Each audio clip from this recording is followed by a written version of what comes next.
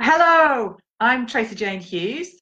I'm the Chief Business Cheerleader from businesscheerleadingclub.com, and I help brilliant people to become more confident with what they're doing in their life and their business, and sometimes take a bit more control about what they're doing, so they feel focused and fulfilled. Um, and today, I just wanted to have a just talk about the best way to implement what we learn. I support many people and have done over the years I've been in business. Um, I've helped people to learn things, but I often find that people don't then implement what they learn.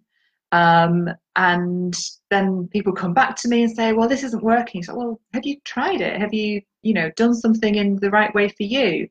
And so I just thought I would just have a quick chat with you and just share a few of the tips that I share with these people that I work with, and I hope it's helpful. So we all learn in different ways. Let's just say that. And some of us, we hear about auditory and kinesthetic and visual, but there's so many different learning styles, and that's the first thing. So we are all unique. So if 12 of us go to a physical training course in a training room, we will all take in that information in a slightly different way, and then we will all go and use it in a slightly different way as well. But how can you best use that information for you? Well, the first suggestion that I've got is to practice, is to actually use it.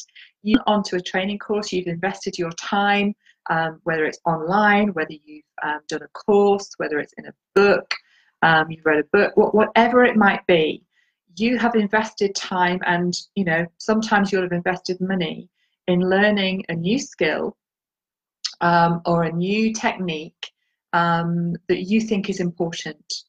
So the first thing you need to be doing is practicing. If it's a crafting technique that you're using, or if it's some new ideas about how to use social media, whatever it might be, practice. If you don't practice, you don't know if this is going to work for you or not.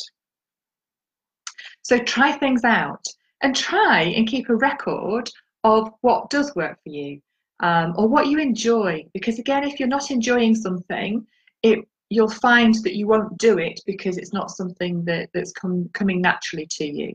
But again, go back to why you wanted to learn that skill in the first place, and then use those skills, use the tips that the trainer or the course or the book gave to you, and actually use them in the area of work or your life that you're wanting to grow.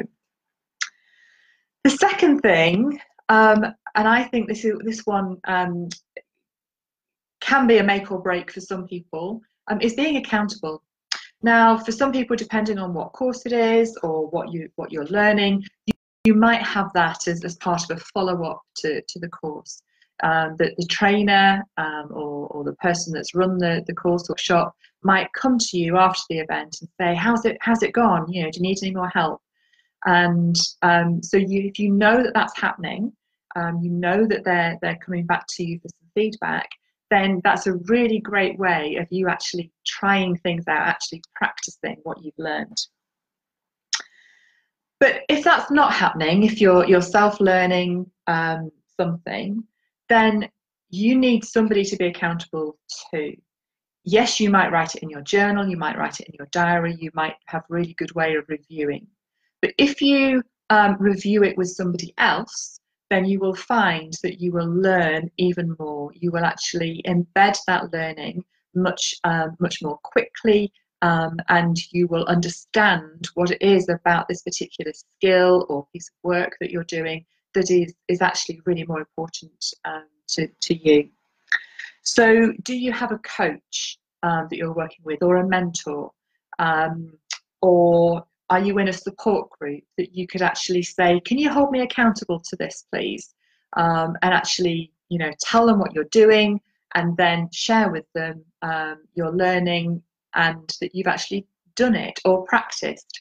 And it might be sometimes you might need a guinea pig if you're a therapist, for example. You're learning a new technique. You might need some friends or some customers to actually try that new technique on. So telling other people what you're doing will help keep you accountable to make sure that you practice the new skill and embed it into your working life.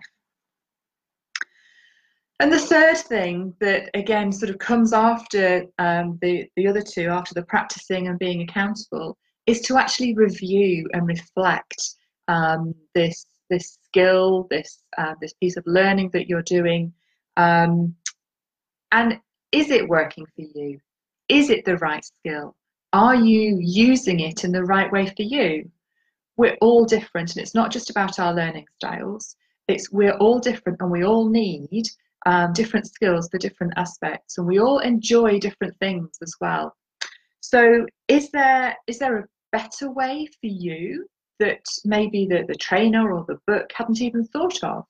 So don't think that you are stuck with using that skill in the way that it was taught to you. How can you use it in the right way for you and your business so that you can really implement it, really make the best of that investment in that particular skill?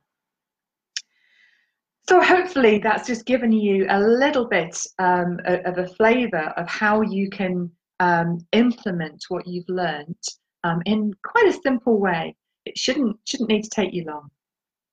I'm Tracy Jane Hughes. I'm the Chief Business Cheerleader at Business Cheerleading Club. And if there's something here that's resonated with you, or you'd like some more help in how to embed your learning, then just message me.